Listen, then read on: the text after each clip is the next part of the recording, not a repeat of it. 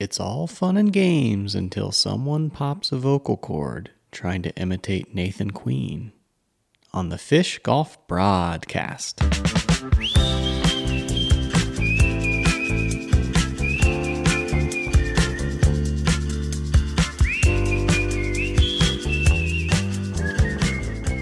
On this episode of the Fish Golf Broadcast, I sat down with Colten Montgomery. Colten, what you thinking about? It's a beautiful day here in Minnesota. Just got done playing a practice round with you and excited and honored to be here right now. Yeah, this is one of the highest honors that anybody in disc golf can be conferred, to be a guest on the Fish Golf Broadcast, a critically acclaimed and very well-respected podcast. Yeah, I mean, like I said, extremely honored to be here with you right now. I think you should retire right after this. There's nowhere else to go. Don't tempt me. Don't. Yeah. So for context, we are at Cale's Place at the Preserve Championship near Clearwater, Minnesota. And Colten, this is your fourth year here. Is that correct? Yeah. Yep. Fourth year coming here. And that's the fourth year that the Preserve Championships has existed at all. So you've pretty much been on tour since the Disc Golf Pro Tour began, and you've seen stops come and go. You've also been able to cultivate relationships with locals all around the country, some of whom are hosts for you, some of whom caddy for you. Can you talk a little bit about how you and Kona have been able to make that happen and what's special about it? Yeah, so first of all, I'll say that Kona and I are kind of recluses. We like to keep to ourselves here, so finding hosts on the road that we feel comfortable around, hasn't been a struggle, but we're very picky. Sometimes we would just rather be by ourselves in the van than to really have a host. In the last couple of years, we've reached out to more people and got more hosts, and just meeting the people that we have originally met, having hosts, they've given us such great experiences that it's made us want to search for more hosts, so a lot of these hosts aren't people that just host us. I mean, they do host us once a year because unfortunately we don't get to see them much outside of that. But the relationships we've built, it's not just they host us, we go on our way, and that's it. You see them 51 weeks later. Yeah, but it's more on a personal level. They have my phone number, shoot me a text, hey, good round, or keep fighting, and it's it's cool to build those relationships, not just as a host. It's we all can agree that disc golf has allowed us to meet amazing people. Right. And that is one side of we all see the same disc golfers week in and week out playing the same tournaments and stuff, but we don't always meet the locals that are maybe putting work into the course, so to stay with them and hear sides of the work that they've put into the course, what they've done to get the tournament here is... Yeah, or what the local scene is like when they're not trying to put on a show for the Pro Tour. Exactly. But yeah, I mean, it's just been cool to meet all these different... Because deep down, they're fans, but then, being at their house, you get to know them on a more personal level, and it's you kind of get to come out of, the professional disc golfer suit, and, show them your side outside of disc golf. Yeah, and that's definitely something that I want to do with the Fish Golf Broadcast. People see you on coverage every now and again, or see Kona on coverage, and you're a two-dimensional caricature right then. You are the player and nothing more. But, yep. You have thoughts, you have feelings, you have dreams. Absolutely. Some good, some not good, but... Depends on the day. Exactly. So, currently, y'all are posted up in a nice shady spot at the Preserve course. There are many other courses that will allow you to stay. Some don't. What makes a really good course campsite? Honestly, I feel like for me, that's a very simple question. A safe place to park.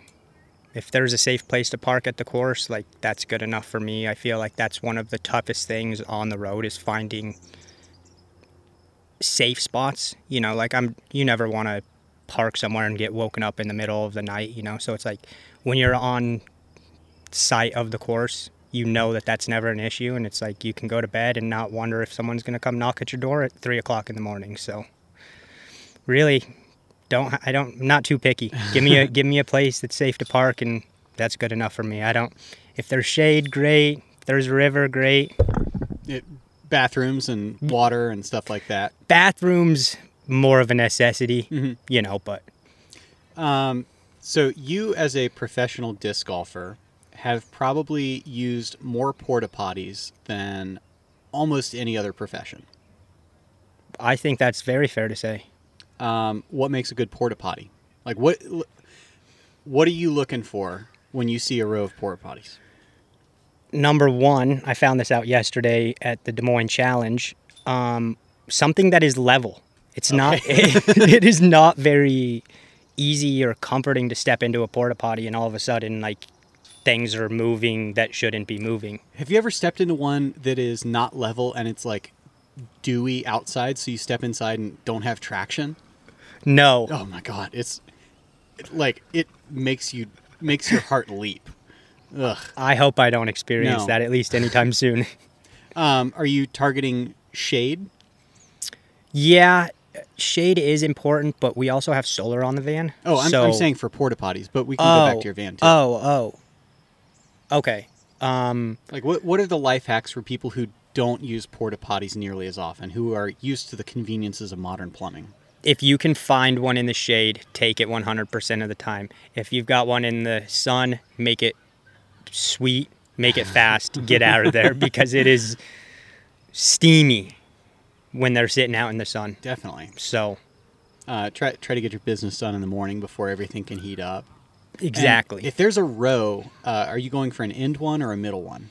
I think, you're asking the hard questions today, which I appreciate because people don't ask these very often. No, like, think of all the other bullshit disc golf podcasts that want to know, Colten, how did you start playing disc golf? You want to know which porta potty I pick and why I pick it. This is important.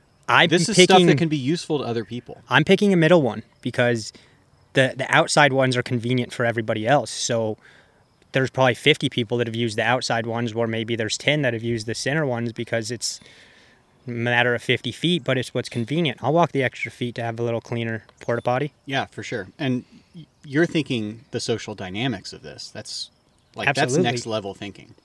When you live in a van and have only access to porta potties, it's pretty important. Yeah, for sure. And the worst case scenario is walking in there and getting done what you need to get done and realizing there's no toilet paper.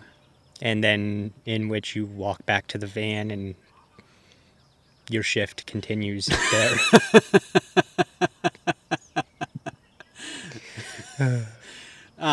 So that means that you have to be well prepared when you live in a van for all circumstances. 100%. Can you talk about how your preparation and living scenarios have evolved over the last, is it 7, 8 years now? Yeah, 2017 was my first year on the road, so 7th year on tour. Yeah. You were asking how, go back to that question, please? Sure. So segueing from the preparation of having toilet paper with you if you need it, what have you learned throughout those years to be ready for every situation while living in a van? Well, it first makes me realize how much I don't want to travel in anything but a van.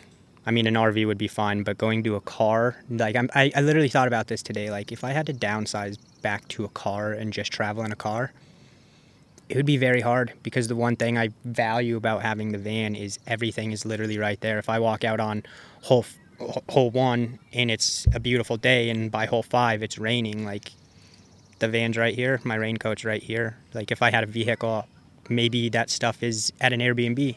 Maybe it's at a hotel. So I have an umbrella and a rain jacket in the car. Okay, maybe the rain jacket wasn't a good example, but I have access to everything in my van. Where you, for instance, are maybe staying in Minneapolis for the Clearwater, and maybe not everything in your van makes it, or in your car makes it to the car for your drive to the course. Another example is, I'm going to have to set up a tent after we finish this podcast. You're going to open your van, you're going to close the door, and you're going to go to sleep if you want to. See, thank you for being a great host and making me, that is a prime example of, like, man, I drive 8 hours and I pull over a little bit sooner than I anticipated, and maybe the hotel maybe you have a hotel, but you get tired an hour before your hotel. Like, I have the luxury of just being able to pull over wherever really I want and sleep. And that's like such a luxury to me, where I don't have to spend the money to go stay in a hotel or an Airbnb. I can just post up for 6 hours and back on the road. Sure, definitely some appeal. And that means that when you do have a host, like, kind of all you're asking for is, like, let a shower, and then we can go back outside to sleep on the street. 100%. There are those rare occasions where it's outrageously hot, and if our host has an extra room, we will gladly take him up on that. But I would say most of the time, 75% of the time, Kona and I are in the van. We, in the last 5, 6, 7 years, we've really found the van to be home for us, and we feel comfortable in there. And yeah. Do you think there's a future in which y'all do buy property and kind of switch away from full-time van life? Yeah, definitely. I mean, I think in the next, I don't know, originally we said 3 years, but this lifestyle is appealing, and it's not something that, I kind of want to do as long as we can do. But I would say anywhere in 3, 5, 7 years be time to maybe have a kid. And obviously, at that point, living in a van, traveling won't really be where we want to be. Having a family. That's an entire new level of preparation for van life. Yeah, like maybe an RV in that aspect. But yeah, I mean, as much as I love touring and have enjoyed all of it, I do look forward to the days where I have a house where, like, I know where the local grocery store is, like, on the road there's so many unknowns. You don't know where you're going to park that night. You don't know. It helps coming back to these same tour stops year after year because you start to learn the towns. But at first it's like you literally don't know anything. So that's sometimes a little uneasy, and I look forward to the stability of settling down and having a home. Yeah, absolutely. And y'all kind of have families spread out over 3 different states. Yep. Which is nice because it means there's 3 different places you can kind of dive off tour when you want to. Definitely. But that also means you don't get extended quality time. Yep. We part of us think about Colorado because that's where we're both born and raised, and that's where my brother and family is. My brother recently had a kid, so it'd be cool to have a kid and then be able to spend time next to each other. But then, Colorado's cold. We don't really like being cold, so that's where California... Not actually, I don't even know why I say California, because California isn't even a thought of where we would live. That's just where Kona's folks live now. But Texas is somewhere that we've really thought about calling home. Money goes a long way there compared to Colorado, and they've got pretty good disc golf out there. Certainly the way the Pro Tour has been going, there were 3 stops there this year, 2 last year, right? Maybe 3. I think 3 last year, including 3 last year. So certainly active scenes, and there's kind of been an exodus of players going from northern climates down to, say, Pensacola. Definitely. Yeah, a lot of people moving to Florida. Or Charlotte or Nashville, right? Yeah, definitely a lot of hot spots for disc golf. Mm-hmm. Shocker why people would move there. Yeah, it's a lot easier to motivate yourself to go outside when the high for the day is 60 instead of -6. Yes, absolutely. But I don't necessarily want to live in a place that my house can be gone in a blink of an eye. Well, the Venn diagram of all the natural disasters leaves a pretty small unit outside of that. Well, good luck when your actuarial duties trying to find the right place to live, if that's the the motivator. It is definitely a motivator. Yeah, it'll be hard, but yeah. I don't want a place that has a high likelihood of natural disaster. So for now, it's an all-too mobile home. Super safe.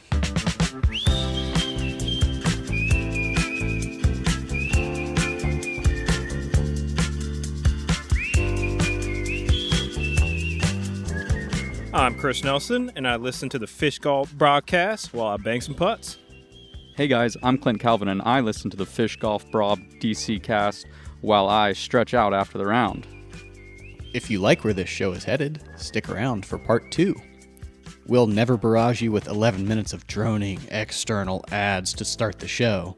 So please support the Fish Golf Broadcast by visiting discgolfbra.com for hats and other apparel.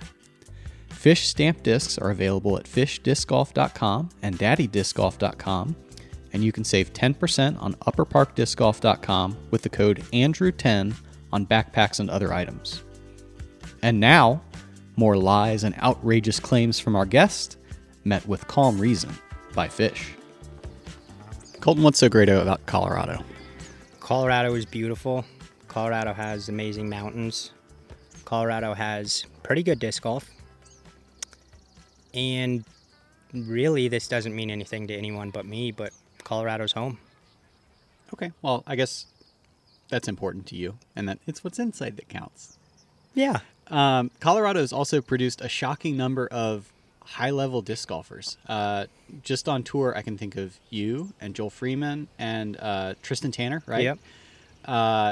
Eagle McMahon. Joe Revere Yep. is not really touring, but certainly could be. 100%. And then there's a handful of others who are hovering around 1,000, and we see them at some of the regional stops. What do you think it is about Colorado or elevation that is producing that? Well, I do want to touch really quick on something that you just briefly said.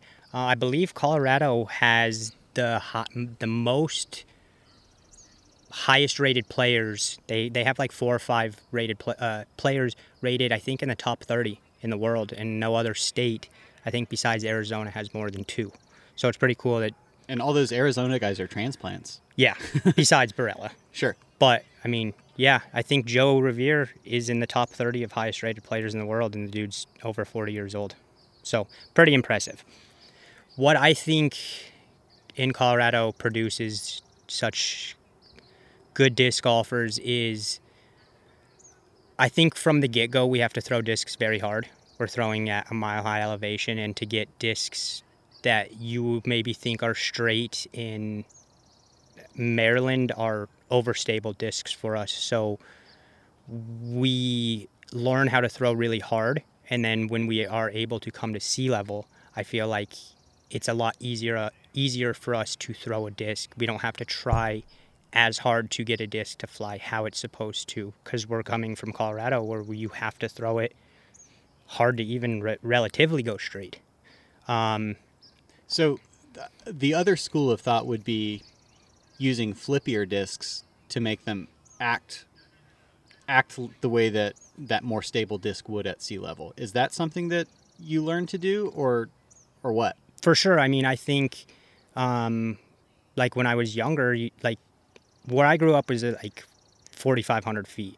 And I would have a bag that was pretty set for there. But even if I would go up to like 8,000 feet, like 3,000 feet higher, like I would go to my bin of discs and I'd be grabbing my old beat up, like the discs that are too flippy for me here, they're going up and they're probably going to be my go-to drivers at elevation or at higher elevation for me. Is there a particular putting style that seems to lend itself better at elevation? Yeah, I think a spin putt, like a pretty firm spin putt, is beneficial in Colorado, because the way I describe going from sea level back to Colorado to putt is I don't feel like anything glides. Like I have to putt it so hard and the disc just falls out of the sky. Mm-hmm. And it's really easy for me going from Colorado, playing for a couple of months in Colorado and putting, and then being able to come to sea level, because I feel like you can putt 50% and the disc is going to go the same as in Colorado if you were trying to throw it as hard as you can. Is that a difficult adaptation? No. How long does it take you to reset when you come back to sea level? I think it's easy. Huh. I think it's very easy to come here, and I mean, my natural release has always been a hyzer. So it's like, it's not like I really come here and it's like my discs are super understable because I'm automatically throwing them on hyzer. But the putt is like, it's crazy how it literally just seems so easy compared to Colorado. Because Colorado, I'm a straddle putter, mm-hmm. you know, so even 35 feet in Colorado, it feels like I'm trying so hard to get the disc to the basket. And like to actually get in the basket, I feel like I'm like 4 feet above the band, and then it's dropping into the basket. Where here at elevation, I feel like I'm able to be more line drive with it. Like I don't have to give it the height to drop it into the basket. And was that an adjustment that was more difficult previously, or has it always been easy to snap into sea level? This is how it acts at sea level? Well, I remember putting, it's always been easy. I remember when I was younger, the first time I traveled outside of Colorado, I played the 2009 World Championships, and it was combined. And I remember... Where was that? Kansas City, Missouri.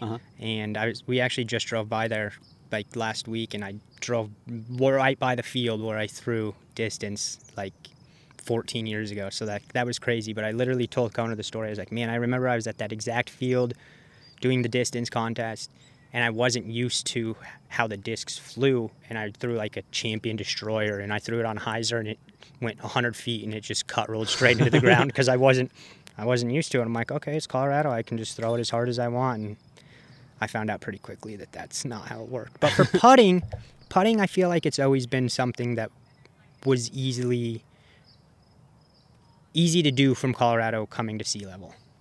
Okay. So this year, Masters Worlds is at 7,000 feet or so in Flagstaff, Arizona.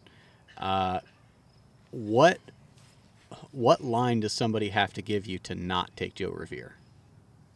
Like, how many strokes? I don't know. How many strokes do I have to have Joe by to beat him? No, like Joe versus the field. Are you taking Joe minus 4.5?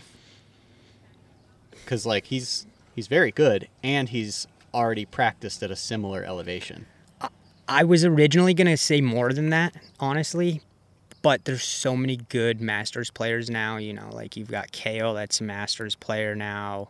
Philo, Steve Brinster. Yeah, you know, it's like, but yeah, no, he definitely has a leg up going. I mean, he plays at that elevation all the time, and thinking about some of the players we just named, I can't think of many of them that play at that elevation too often. Yeah, you know? I know Steve Rico was at the Flagstaff A tier this year, probably so that he could get some reps in. Yep. You played the Flagstaff tournament earlier this year. I did, and I definitely noticed the lack of glide. It also seemed like wind didn't affect the disc as much, maybe because the air isn't as dense. Is that an imagined thing? I think that's an imaginary thing. Okay. Because, yeah, in Colorado, the wind... I've thrown some shots where I think the wind is... I mean, I do it on tour, too, so it's not just Colorado. But, yeah, no, I've thrown some shots in Colorado. I think the thing that's tough in Colorado is you could be throwing off the top of one hill and then throwing 700 feet down, and in that valley, the wind could be doing something totally different, you know? But no, I think if you play at elevation again, the wind will probably affect it. Okay. Well, maybe I was just really good at managing the wind that week. That's not true. Or I was not. Well, that wouldn't have made sense. I was going to say maybe you were throwing such overstable stuff because you were at elevation that it was just not affecting it. I deliberately switched out about 3/4 of my bag so that I had no preconceptions about what the discs were supposed to do. Like, it was only backups. Now, what would have happened if you went with your tour bag? Would have you been in trouble? Like, would have you had too many stable stuff? I think I'm the rare touring player who could credibly say, no, I would have been fine, because so much of my bag is East Coast wood stuff, and I want to throw a hyzer release that I can kind of just like slot everything one stability up, and it works. All right, at elevation. Now I want to know how your Comets flew there. Still like a genius. I'm really good. Of course. Last year, or maybe the year before, there was the DGPT match play event in Colorado as kind of a mid-season stop. R.I.P. R.I.P. Tell why. Last year, the Disc Golf Pro Tour hosted the match play event at Bailey Disc Golf Course, which is, in pretty much any Colorado disc golfer's opinion, probably a top 5 course in the whole entire state. What about it? Up in the mountains. Most of the good Colorado courses are going to be in the mountains. I don't think really there's anything in Denver or the surrounding areas that's truly a great course. So, one, going into the mountains gives you a true Colorado mountain feeling. The views of the course were amazing, and it was a private course, so it wasn't overly packed. It was very well taken care of, no trash. It was actually owned by a school, and that's why I say RIP is because the school district decided that they were going to sell the piece of land and they no longer wanted disc golf on it. So the one disc golf pro tour event that's ever been hosted in Colorado, the course is now gone. Alas. Yeah. I know you don't get to play that much in Colorado, but what do you think it would take to get an Elite Series event back there? Honestly, people wanting to go there. I don't think people want to go to 5,000 feet to play a course and relearn a whole entire new bag. Really? Yeah. That seems like a pretty striking, maybe condemning tone of pro disc golfers. I mean, I've heard that from a few people, and so I don't know that it's fair to say like the whole entire disc golf pro tour feels that way. But I mean, there's a Silver Series event that's been hosted in Colorado the last handful of years, and it's literally right on our way from Jonesboro to the West Coast, and it never draws too many people. Sure. And certainly that's a really long drive. Like, it's somewhere in the neighborhood of like 16 hours from Jonesboro to Colorado. And then how far is it to 12? Another 12 to California stops? Yeah. So that's a long way. Maybe people don't want to play another event knowing that there's other big events coming up. That could be, I mean, I know that there's tournaments that I wish I could play or want to play, but logistically it's like doesn't quite fit, So I would say if Colorado could get a better job of maybe fitting it. But see, I say that, but it's like I feel like it fits pretty good, but it's like you said, maybe. But yeah, it's like what else do you adjust to make it work? This year, the Zootown Open, which is at 3,500 feet in Missoula, Montana, I mean, I circled that real quick, partially because I had friends there, but partially because I had seen it on Central Coast years ago, and it looked really fun. But that happened to be right between Portland Open and Dynamic Discs Open, both Elite Series events, bookended by other big ones. Like, the schedule is kind of just so packed that I don't know where you fit it in, even though geographically those make total sense. No, yeah, I mean, you've got me thinking now. It's like, man, it's obviously my home state, and I would love to see a big event there. And now you got me rethinking my statement that maybe touring pros don't want to relearn their bag. But I mean, I feel like that is part of it. But I don't know. I can't truly give you an answer of why. Well, speaking personally, I think it would be really cool to have that be another consideration. Like, you hop on tour and you don't get to play a whole bunch of 260 woods par 3s anymore if you come from the East Coast. You better learn to throw 500 feet real quick. Yep. Or you have to learn how to throw, like, credible forehands 350. You have to learn how to play courses that have a ton of OB or water or wind. Like, it would be really neat to have elevation be another factor in that. For sure. And I mean, it's not like, I mean, Colorado is, in non-biased, like, a destination. Like, people want to go to Colorado, want to check it out, So, like, I think it would be awesome to get another mountain course up there.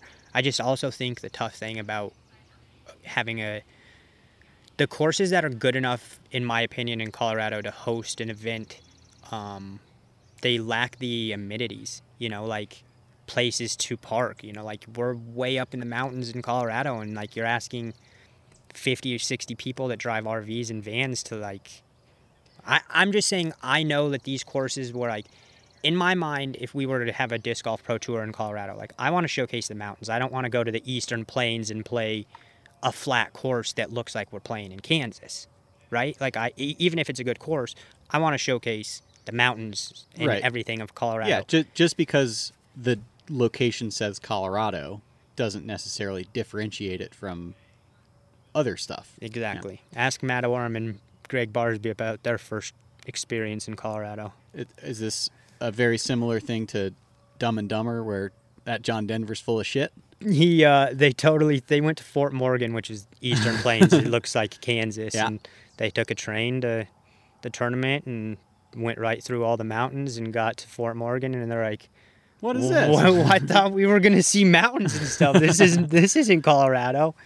So, yeah, I mean, I think that's the tough thing is just a course that can truly showcase Colorado disc golf. It's tough to allow people to park. There's no courses that we have a wide open field for 60 vans to come park for a week. For sure. So, like, just spitballing, what do you think it would take to do a proper pro-level course on one of the ski resorts during the summer? So some of the ski resorts do have permanent or seasonal courses, right? Correct. Like Winter Park does. But that seems even harder to get people to go up to play than at 8,000 feet, because all of a sudden then we're at 12,000 feet or 10,000 feet and you've got to take a gondola or a ski lift up to the top of the mountain and stuff. And it's like, I guess my thinking is I know there's enough parking at ski resorts. For sure. I know there's enough lodging. Then we're talking the money.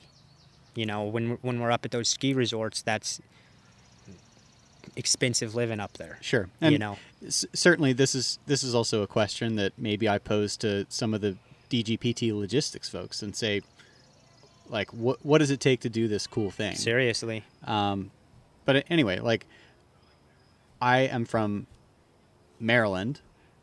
We haven't had, this is the first year since 2014 that there's going to be an MPO A tier in the state of Maryland. Now, granted, I can get to other states within an hour, Must be nice. which have had A tiers, but like, it kind of sucks for you to be on an island and feel like my state just has no representation in this. Definitely. Yeah, no, I mean, I think Colorado definitely could put on an amazing, I mean, we have the Mile High Disc Golf Club that's got over 500 active members in our club. It might be even more than that now, you know, but we've got one of the largest clubs and a great community, and we've got really good courses. So it would be awesome and an honor to have a true elite series, not a silver series where people are picking and choosing, where it's an elite series where it's like on 99% of people's schedule. Like, they're coming to Colorado. Yeah, definitely. So fingers crossed. Maybe, hopefully in the 3 to 5 to 7 years that you stay in the van. How many miles are on that sucker? 139,000. Okay, well, here's to 139 more. That I would love to keep this for 139,000 more miles. Already built out and has your scent in it. It's That's very right. home and familiar. The scent might get overwhelming if we go another 5 to 7 years. And especially if there's a whole bunch of rainy tournaments in there. Those socks start to... Yeah. And, you know, like when you have a shoe problem, like you like to collect shoes and your van's full of like 20 pairs of shoes. Those get stinky too. Yeah, absolutely. Just microbe factories. Yeah. Where do you do laundry? What's the worst place you do laundry? I mean, the only place I do laundry is a laundromat outside of my house. I can't think of like finding a laundromat in a nice part of town is not always that easy. Sometimes you find these laundromats and you look at reviews. If you don't look at reviews before you do anything, I think that's a mistake. Before I do anything, I go read reviews. Before I buy anything, I read reviews. And I just totally lost my train of thought. We were talking about reviews. Laundromat. What's the worst laundromat? Anywhere that you know there's a possibility that you drop your laundry off and come back and it might not be there again. No, I mean, honestly, I haven't had that many bad laundromat experiences.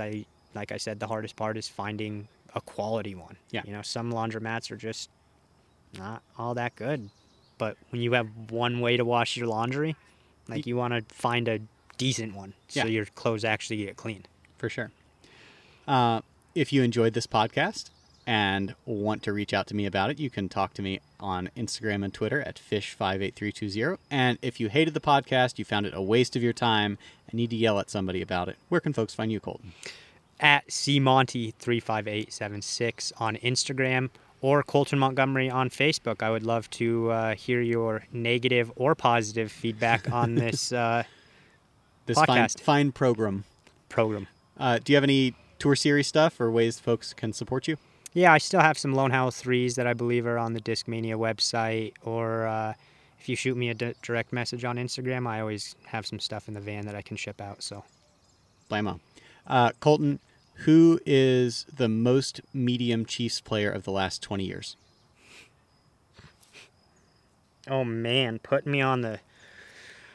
I mean, just because it's recent, like I feel like this Clyde Edwards-Helaire guy's had a great opening couple years, and then the Chiefs have decided to sign a bunch of new running backs, and now he is just kind of being a former Super Bowl champ, sitting there getting his job taken by a bunch of other dudes.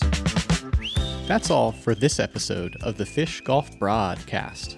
But be sure to check out previous episodes and subscribe wherever fine podcasts are sold.